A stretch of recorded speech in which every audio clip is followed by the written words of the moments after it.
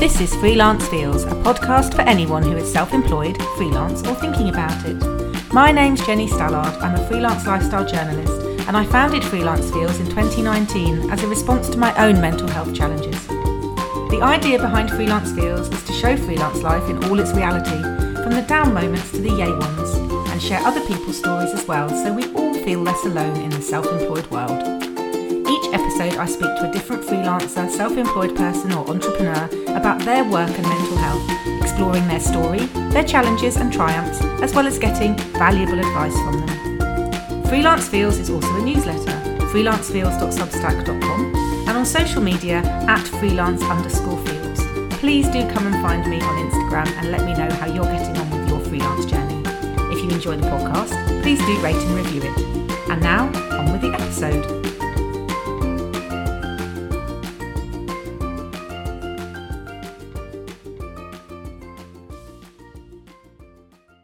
Welcome to Freelance Feels, the podcast for humans who work for themselves. Today I am chatting to Fiona Thomas. Hi Fiona, welcome. Welcome to Freelance Feels.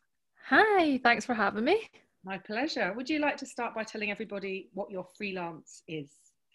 Yeah, so I am an author and a freelance writer, but like most freelancers, that covers a lot of bases, I think. So I also have a podcast and I run online courses and webinars as well for kind of new writers as well. But my passion really is writing books, and I've written 2 books now, so yeah. Oh, well, welcome. And I'd love you to tell everybody your journey, and I know journey is one of those words, but I can never think of another one. Your journey to becoming freelance, because I know for you that it's quite an interesting tale and something that people can really learn and perhaps be inspired by. So how did you come to do what you're doing? I know a lot of people who were writers freelance, well, they were on magazines and that was that. They just decided to leave one day and do their own thing. What brought you to doing all the things you just described? Yeah, it was kind of accidental. And when I spoke to a lot of freelancers when I was researching my book Out of Office. And the thing that came up with a lot of freelancers was, we didn't think this is what we would be doing. It just kind of happened. Circumstances kind of led to this.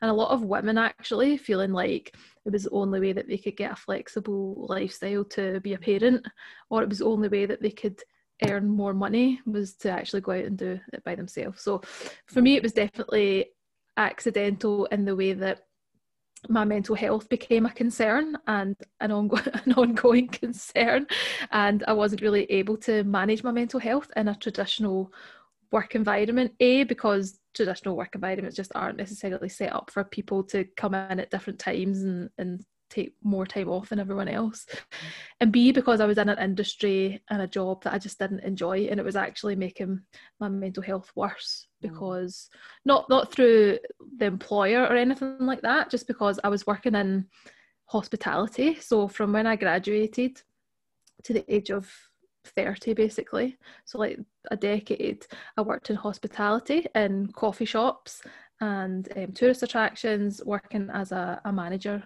making coffee and doing rotas and managing budgets and stuff like that. And it's just such a customer facing environment that for me as an introvert and someone with depression and anxiety just felt totally triggering. Like maybe sometimes it would make me feel better to go in and pretend to be happy for 8 hours, but 9 times out of 10 it was very exhausting, and I just found it really stressful, like all the multitasking and like dealing with fires when they, not literal fires, but like metaphorical fires when they cropped up, and people management. Oh my god, people management is not my strong point. So I had a mental breakdown when I was 26, so like at the kind of peak in inverted commas of my career, and like the best job I'd ever been in, most stable job, the most money, and I had a mental breakdown and I was diagnosed with depression and anxiety.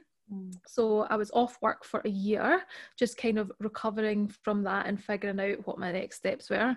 And at that point, I didn't think I'll go and be a freelance writer, because I'd always loved writing, but I just didn't have the confidence to do it, didn't have any experience, I thought I'd have to go and retrain, or I'd have to go and do like an internship somewhere.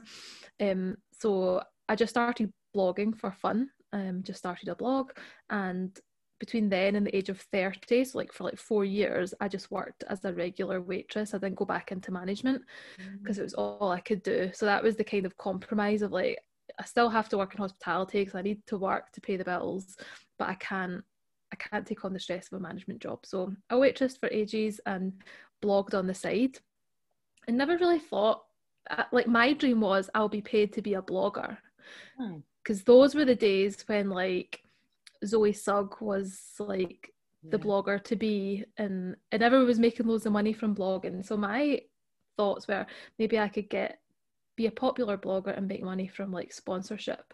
But the way it worked out is that I actually got my first byline in the Metro just by being well known as a mental health blogger.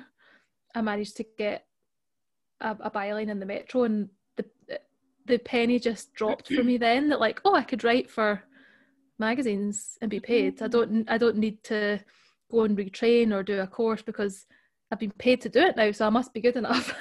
So everything kind of changed from that moment onwards, and I started pitching to lots of different publications, and then I got my book deal at that point, and I also took on some other freelance clients, like writing blogs for small businesses and managing social media, like the typical freelancer life of just like trying everything and see what works. And I managed to make enough money to leave my job. So in 2018 I went fully freelance, and I've been doing it ever since. So it's been really good to have that flexibility to take mental health days and have more flexible working hours, because I'm not a morning person. So definitely like a 10 a.m. start.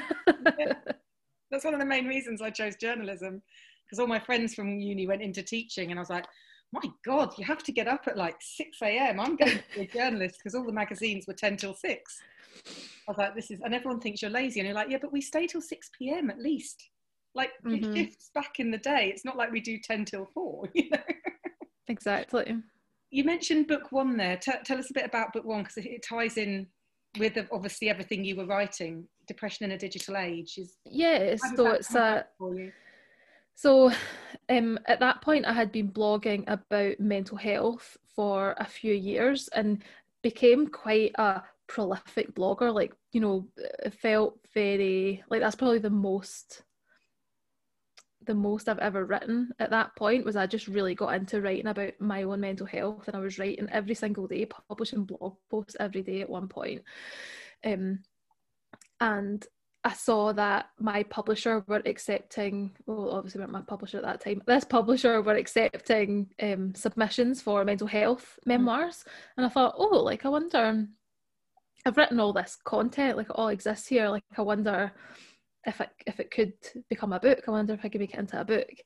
And then I read 2 memoirs which really stuck with me. I read them both on holiday. I read Control Alt Delete by Emma Gannon, which is about growing up online, so it's like a millennial memoir. And then I also read Mad Girl by Bryony Gordon, which is like a really kind of not light-hearted but like entertaining look at someone's mental health. And to me, like on a Venn diagram, like those 2 books were beside each other, and my book was somewhere in the middle, because I thought it would combine mental health and social media. So that's the book that I pitched to the publisher, and they were interested, so asked me to write a proposal, and I was like, yeah, sure, as if I knew how to write a proposal. And then Googled how to write a book proposal, and all the websites were like, a book proposal takes between 3 and 6 months, and they'd asked for it in a fortnight. I was like, yeah, that's fine. So like managed to throw something together and sent it over, and then they asked for sample chapters, so I wrote up some sample chapters, and yeah, I think it all got accepted and all went through. And I think it's because I was writing about social media at a time where everybody had all these questions about social media and mental health, and nobody seemed to be offering up an answer, or the few statistics that there were seemed to be social media is ruining our children. And my experience was just more nuanced than that. It wasn't the complete opposite, but I have had gained a lot of confidence from social media, and I've found it a really safe place for me to express how I feel and what I'm going through, because as an introvert, I really struggle, not so much now, but definitely at that time, really struggled to have a conversation about my mental health. I couldn't say out loud, I have depression, I have anxiety. I couldn't articulate how I felt and what I was going through. But when I wrote it down, it felt much safer, and that translated from blog posts then into like DMs and Instagram captions, and then eventually actually doing Instagram stories and things like that. So for me, it was kind of like finding a new identity, like who am I with this mental illness, and who am I, and what am I, how much am I going to share with people, and how much am I going to let it be who I am, but in a positive way. And for me, social media was really, really helpful for that, because it just connected me with people that in a way that I couldn't quite yet do in real life. And now I feel like I've blended the two. So the book was like just a story of me living without the internet, because I was born in 86, so living without the internet until I was a teenager, and then the role that the internet played in my life as a young adult, and then the role it played in my recovery. And the title is Depression in a Digital Age, the Highs and Lows of Perfectionism. So it definitely shares the highs and the lows. But I just wanted to give a voice to the people that have really felt the positive effects of social media as well as the negative effects, because I think that's still a valid discussion to have. I love that, because I do think, and I said this as well, like you've just said, it gets a really bad rap. And I know that there's a lot of negatives, and there's all the things that come with it, you know, over comparison, and extreme cases, there's really serious problems that it can cause, triggering and that kind of thing. But at the same time, yeah, especially during the pandemic, I found huge sense of community and support. I posted something, we're chatting around lunchtime, and I posted something in the morning of the day we're chatting, because I needed some advice for something, and 3 people have come back, and one person's emailed me a template of the thing I was wondering about. And it's like, wow, well, I'm stuck at home, but this person who lives miles away has shared, all thanks to posting on a Facebook group. So it can, like you say, you know, very much be like that. And the fact that it's helped you, would you say that social media has been part of finding who you are as a freelancer as well? Like, it sort of helped you on all the different levels in that way, that it sort of helped you carve out what you do, as well as helped you find balance with your mental health? Yeah, very much so, because I think I run a business that is 100% online. So like, does it exist in the physical world? Like, because it's all online. So, you know, what I put on my website and what I talk about on Instagram and on social media and on my podcast, like that all adds up to me attracting the right clients and building that community. So without the internet, I wouldn't have a business. So yeah, it's a huge part of me showing up and letting people know who I am, but also, like you were saying, actually engaging with people. Like, I think that's the thing that we often forget about, is that we go on, and this is maybe where the problems stem from, is that we go on social media and we scroll and we consume, but we don't actually reach out to people and engage. And I think that's where the magic happens. Yeah, that's so true. Would you have any advice for people who are perhaps trapped in that space where they are only scrolling, but they're like, but I daren't comment. Oh, what if people judge me? Or, well, I couldn't possibly reply to that person's story with a comment because, well, they're famous even, or there's someone I really admire and I feel like I feel silly reaching out. How can people maybe perhaps try and bridge that gap between the scroll and the interacting? I would say just challenge yourself to say something nice to someone. Like, nobody's ever gonna, even if someone doesn't reply to you, telling someone that you like their hair, or that's a nice jumper, or that post really helped you, that's such a generous act that will help that person. So even if it's nothing to do with you, it's purely just to give that other person a boost. Of course, not everyone can reply to every single DM, and actually that's them taking care of their mental health as well if they don't reply.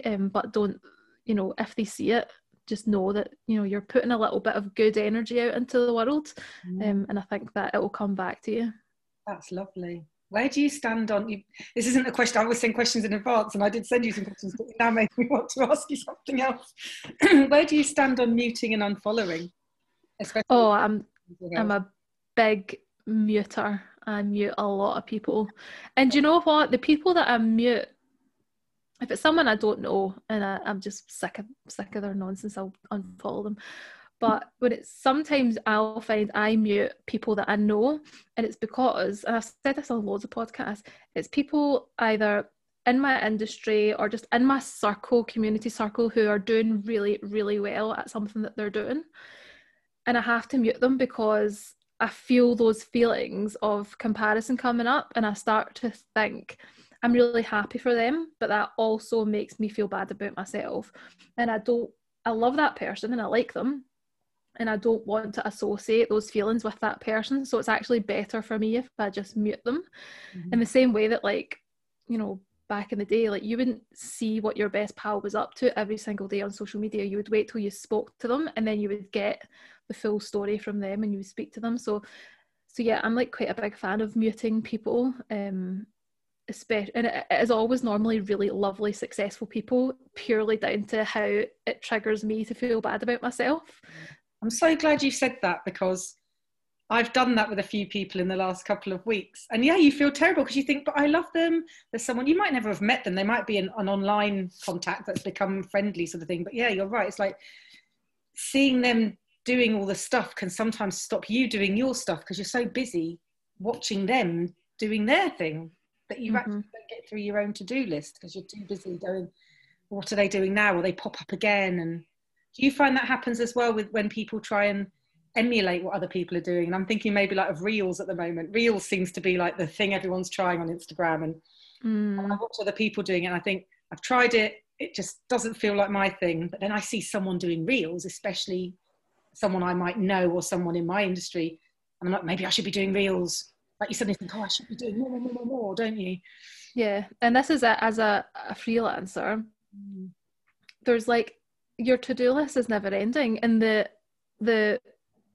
things that you could do or you feel like you should do, like that list is exponential. So same as you, yeah, I follow a lot of people who give lots of great advice on digital marketing. So it could be like Reels, it could be email marketing, it could be starting a membership site, it could be hosting virtual events, like all these different things that you could do. And people are so good at marketing themselves now that you get hooked in and you're like, I do need to learn how to do that. And sometimes you do, but like 9 times out of 10 it's like, maybe you do, but not right now. Like right now you've got a day of work to get through. So I find, yeah, like I get distracted quite a lot with like, shit, it's like shiny object syndrome, isn't it? It's like, ooh, they got to 10k on Instagram, I want to get on 10k on Instagram. But then you have to remind yourself, okay, that is maybe a focus, but not right now. So I find it really helpful to have like my intentions. This is something I've just started this year.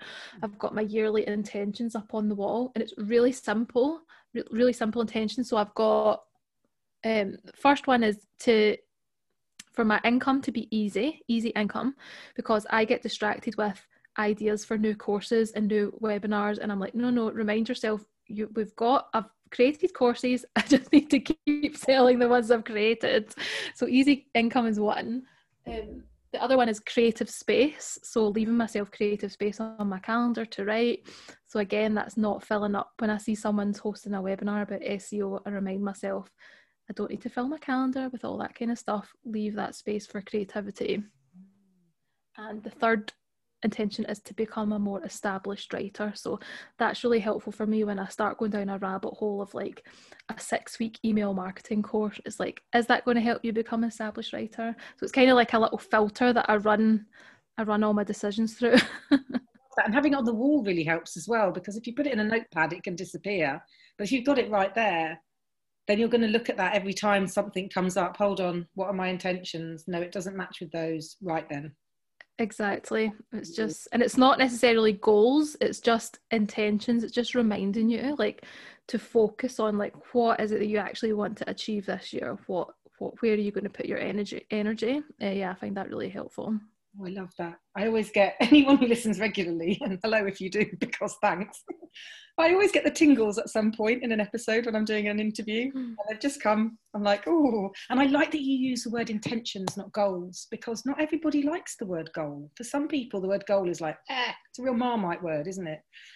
Yeah, and I'm really really anti-planning, and I'm really anti routine, just because of my mental illness. Like depression and anxiety don't care if you've got a plan for the week. They don't care what your goal is for the month or the year. So I have to be really careful with that, because if I don't meet specific goals because I've had to take a mental health day, or my energy is just not there, then I can start to spiral, because I feel really bad. I wrote that in felt tip pen, now it's permanent and I haven't done it. Like, what am I going to do? So definitely intentions feels more flexible, and that's what I need, flexibility. Because you've mentioned about this you talk quite openly on social media. If people follow you on Instagram, they'll know that you share it quite openly. And something that really interested me that I wanted to ask you about was the fact that you've talked before about sort of changing your hours to work around making things work better for your mental health and that kind of thing. I wondered if you wanted to sort of tell people a little bit about what you do to find balance with working hours. And you talked about mental health days before as well. Could you sort of tell us a little bit about your time management in that way for your own mental health? Yeah, so when I first started freelancing, I tried really hard to get up and start my day at 8:30, 9 o'clock. I was kept reading, obsessively reading people's morning routines, and how can I get up earlier, because I know I'll get more out of the day if I'm at my desk at 7 o'clock in the morning. And I managed to do it once or twice, but I found that I would get work done in the morning, but then I would crash at 1 or 2 o'clock in the afternoon. So it's I'm still doing the same amount of work. Why am I forcing myself to try and get up at the crack of dawn just because it's what everyone else seems to do? And especially writers. So many writers are you've got to write before the sun comes up. And I'm not a morning person. And when I say I need my sleep, at the weekends I'll sleep till 11 o'clock both days, and I don't feel worse for it. That's what I need. I just really, really love my sleep. Yeah, I'm the same. So I kind of went through that process of struggling to get up and struggling, fighting against my natural rhythm, basically. And I went into a Facebook group. I'm wondering if it was your Facebook group. And I said, does anybody got any advice for getting up early?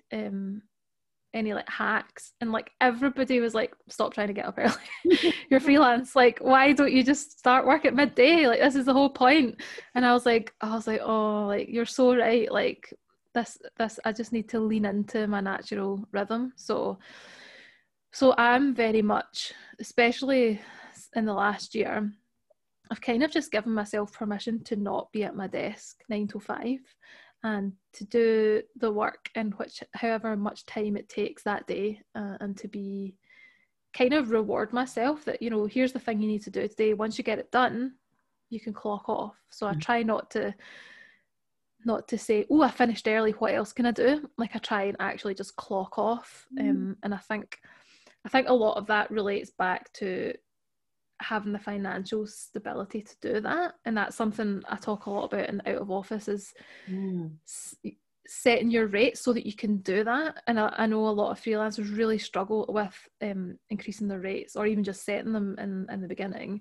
But I believe really passionately that your money and the money you make is so intrinsically linked to your mental health and your ability to manage your mental health, that once you understand that, it feels much easier to set your rates and to stay strong on them and not undervalue yourself and not give discounts to people if it doesn't feel right. Because once you earn enough money, that baseline income, you can sleep in, you can take days off, you can afford therapy, you can afford a personal trainer, whatever these little things are that you need, and they're personal to everyone.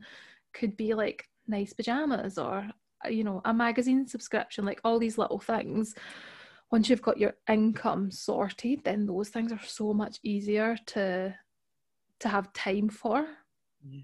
Oh, I completely agree. You've really summed it up. And when we talk about income, we're not talking about, I don't know if it floats people's boats to want to be a 6-figure a month person that you hear about on places like LinkedIn. I always say, well, knock yourselves out. But for me, income is like paying the bills and a bit left over type amounts. You know, it's not like I want I go on holiday to the Bahamas money.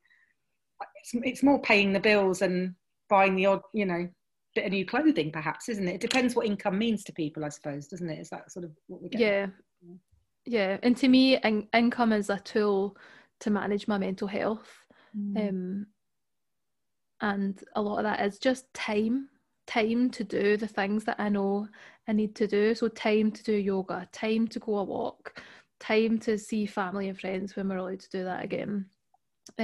So yeah, it's not, and for me to get that time, I just need, like you say, I need to pay my bills. I need to have enough money to invest to grow the business, like, moving forward. So, and yeah, I am not, I write that in the book as well, like, this isn't a book that's going to help you make a lot of money or make a quick buck. It's more about building a sustainable business, because there are plenty of books or coaches that will help you make a lot of money, but is that a sustainable business? Like, because we all know, like, once you've got a lot of money, your problems don't go away. Yeah. Oh my God. Yeah, well, I mean, look, lockdown is one of the things that made us all realise that, because from the very richest, okay, I backtrack on that slightly, because obviously I understand that medical care and things like food, yes, all of that aside, but in terms of everyone going into lockdown, it didn't matter if you're a millionaire or if you're, you know, really struggling. Everyone went into the same mental situation, I guess, is what I'm saying. But you mentioned Out of Office there, and that's your second book, isn't it? When did Out of Office come out? Tell everyone about Out of Office. So it was supposed to come out in August last year, but because of publication, I guess, like, manufacturing issues, it came out in October. So I finished it in, like, this time last year, I finished up, and yeah, it came out in October. Feels like it's been in my life for so long and been in the works for so long that I'm just so excited it's finally out in the world, and it's been really well received. So it's called Out of Office, Ditch the 9 to 5 and Be Your Own Boss, and it is a practical guide on how to get started as a freelancer, but then also how to thrive as a freelancer and manage your mental health, and how to grow and flourish as a freelancer. So it's for anyone who is thinking about going freelance and just wants to answer all those questions that you're too embarrassed to ask, like how to raise an invoice and how to claim expenses and all that kind of stuff. And it's also for freelancers that have been doing it for a while as well and want to learn the more complicated stuff. So, like, how do I sell myself without feeling horrible, and how do I deal with imposter syndrome and all that kind of stuff. It's right through to, like, raising your rates and taking time off. It's a big thing that I wanted to talk about in the book, is why time off is so important, and not just for your mental health, but for your business. Like, it's just gives your business such a big injection of energy, because you could take a week off and then have like 3 months after that of really improved energy and focus and a bit more perspective on your business. So why do you think we don't give ourselves time off as freelancers? Like, we're the one people that we don't have to ask the boss for the day off, but I think we're the ones that probably take the least time off. Why do you think we're so rubbish at it? I think one thing is that most of us really love our job. Like, it's, you know, we didn't really get into, lots of freelancers didn't get into this to make a million. We got into it because we just wanted to do something that we enjoy, and we wanted freedom and flexibility. And it's really exciting running your own business, and there's always new things to try, there's always new things to do, there's always new people to talk to and new projects to work on. So I really love running my business, and when it comes to taking time off, the week before it, I'm just like, I'm going to hate this. What am I going to do? There's going to be nothing to do. I'm going to really miss working. And I think, yeah, there's that, and then there's the guilt around it of, oh, if I'm not working, then who's going to be answering the emails? I'm not going to be earning any money.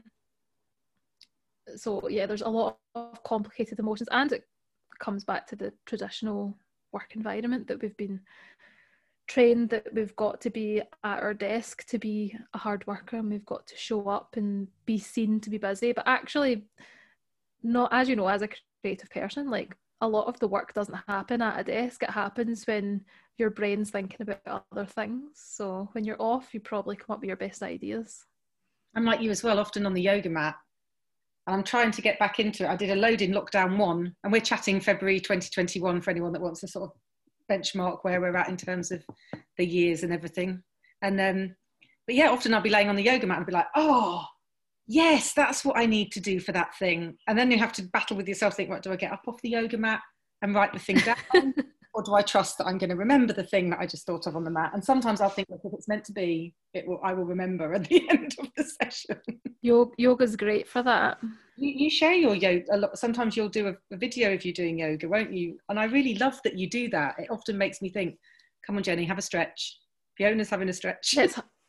It's hard, isn't it? Because I know, like, a lot of people, especially like last year, I was really doing my exercise like really religiously every morning at home, and I would share a video of it, and lots of people liked it, but I know lots of people find it triggering as well because they couldn't maybe find the energy to do exercise. So I kind of share it because I'm chubby, and I think it's my duty to show chubby people exercising because we don't see it very much.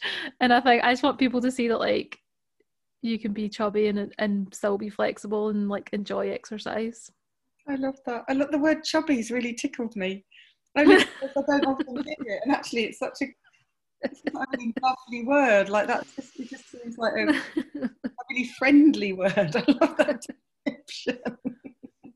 That's really tickled me.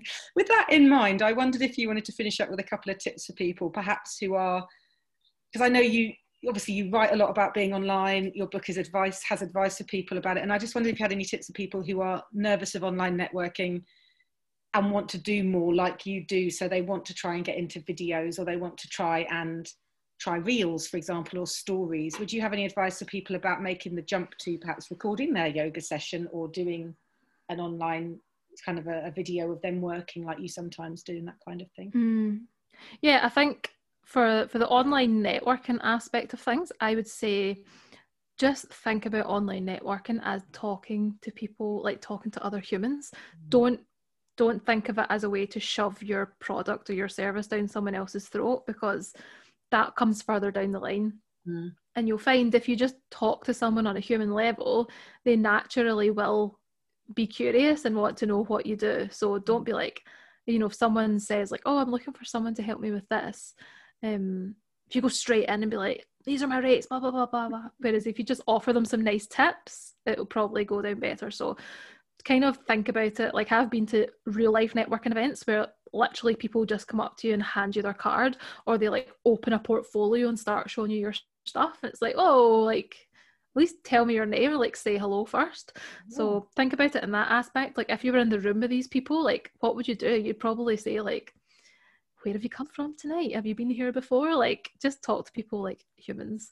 And then love that, because I don't know about you, like I hire a lot of people or work with people or buy their stuff not really based on the product, but just based on the fact that I like them. Because I just want to support them, and I know that I'll enjoy their course, even if it's something that I'm not that interested in, like SEO. I know that they'll teach it to me in a way that I like because I just like that person. So just being a real human online, I think, is a good rule to live by. And with the video stuff, I'd say don't worry about showing your face for starters. I show my face a lot, and I know a lot of people say that you kind of have to do that don't have to, but it's really good to do it to show the person behind the brand, and I do think there's value in that. But if you're just starting out, then the old time lapse on an iPhone is such a good wee thing to put up, because you can just, if you don't know what time lapse is, it's just show, like film yourself doing something for a longer period of time, like a few minutes or 10 minutes, and then it will play back sped up. So I do that sometimes when I'm journaling. I'll do it for my exercise routines. If you're a photographer, you could do it for you like setting up your workstation, or if you're an artist, like they're brilliant because you can show like a piece of art coming together. People love stuff like that because it's visual storytelling, like you get from A to B like really quickly. So I would say do something like that and just put some text over it. you can do that. I've done that on Reels and I've done it on Stories. So don't be worried about showing your face. Just show your hands at work or film something that you're doing, and then just put some, you don't even need to speak over it, just put some text over it. And I think that's a really good way to start. That's amazing advice. Thank you, because that brings me to the last thing I wanted to ask, is, as always, time has flown on my podcast chats, but that real balance between being online and keeping in check with your mental health is such a fine line, isn't it? And I really love that piece of advice. Just sums up in many ways the idea that you can be online, but you don't have to be in your face and in your own face online. There's a balance, isn't there, in terms of keeping yourself well, but also putting your brand out there. Yeah, and if you show, if you're not comfortable, then it will come across. So it's more important that you show up in a way that feels right to you. So if that is, and like you're saying, like if you're not into Reels, don't do Reels. Like, it's fine. If you show up better in Stories or in captions, then don't put your energy somewhere that you know, like, your heart's not really in it. You know, just pick one thing that you know you're good at and you feel you can do it consistently, and slowly, like, your personality will come through that way. That's lovely. Oh, Fiona, thank you so much. Thanks for having me. It's been lovely. Before we started recording, I was sort of saying to Fiona, look, I felt like I knew you because I see so much of you on Instagram, because I follow you and I really enjoy what you put out there, and it's just a real delight to be able to actually chat in person. Same here. Yes, it's funny. So I hope other people are doing this, like you said, online. If you just say hello to people, and you never know, you might end up persuading them to be a podcast guest for you. Exactly. Would you like to tell everybody where they can find you, sort of social, and obviously the books? Tell us the names of the books again, and you run courses and masterclasses. Tell us everything that people can get from you. Okay, so you can find everything on my website, which is Fiona Likes to Blog. I made that obviously when I was like into blogging, and I've just kept it. My books, Depression in a Digital Age and Out of Office, are both out now. You can get them everywhere. You can get them on Kindle, on paperback, and all the usual places. My Instagram is Fiona Likes to Blog. You can also listen to my podcast, which is Out of Office Podcast. That's more freelance chat. And yeah, I think that's it. I love it. Well, I wish you all the best with it, and thank you so much for being so open and sharing everything with everybody for the podcast. Thank you so much. Thank you.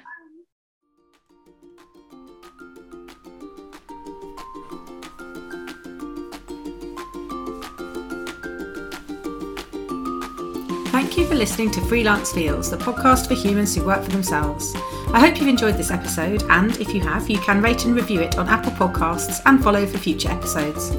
You can find more about Freelance Feels at freelancefeels.com and more of my work at jennystallard.com. Freelance Feels also has a monthly newsletter which you can sign up to at freelancefeels.substack.com, and for daily updates, follow on Instagram and Twitter at freelance_feels.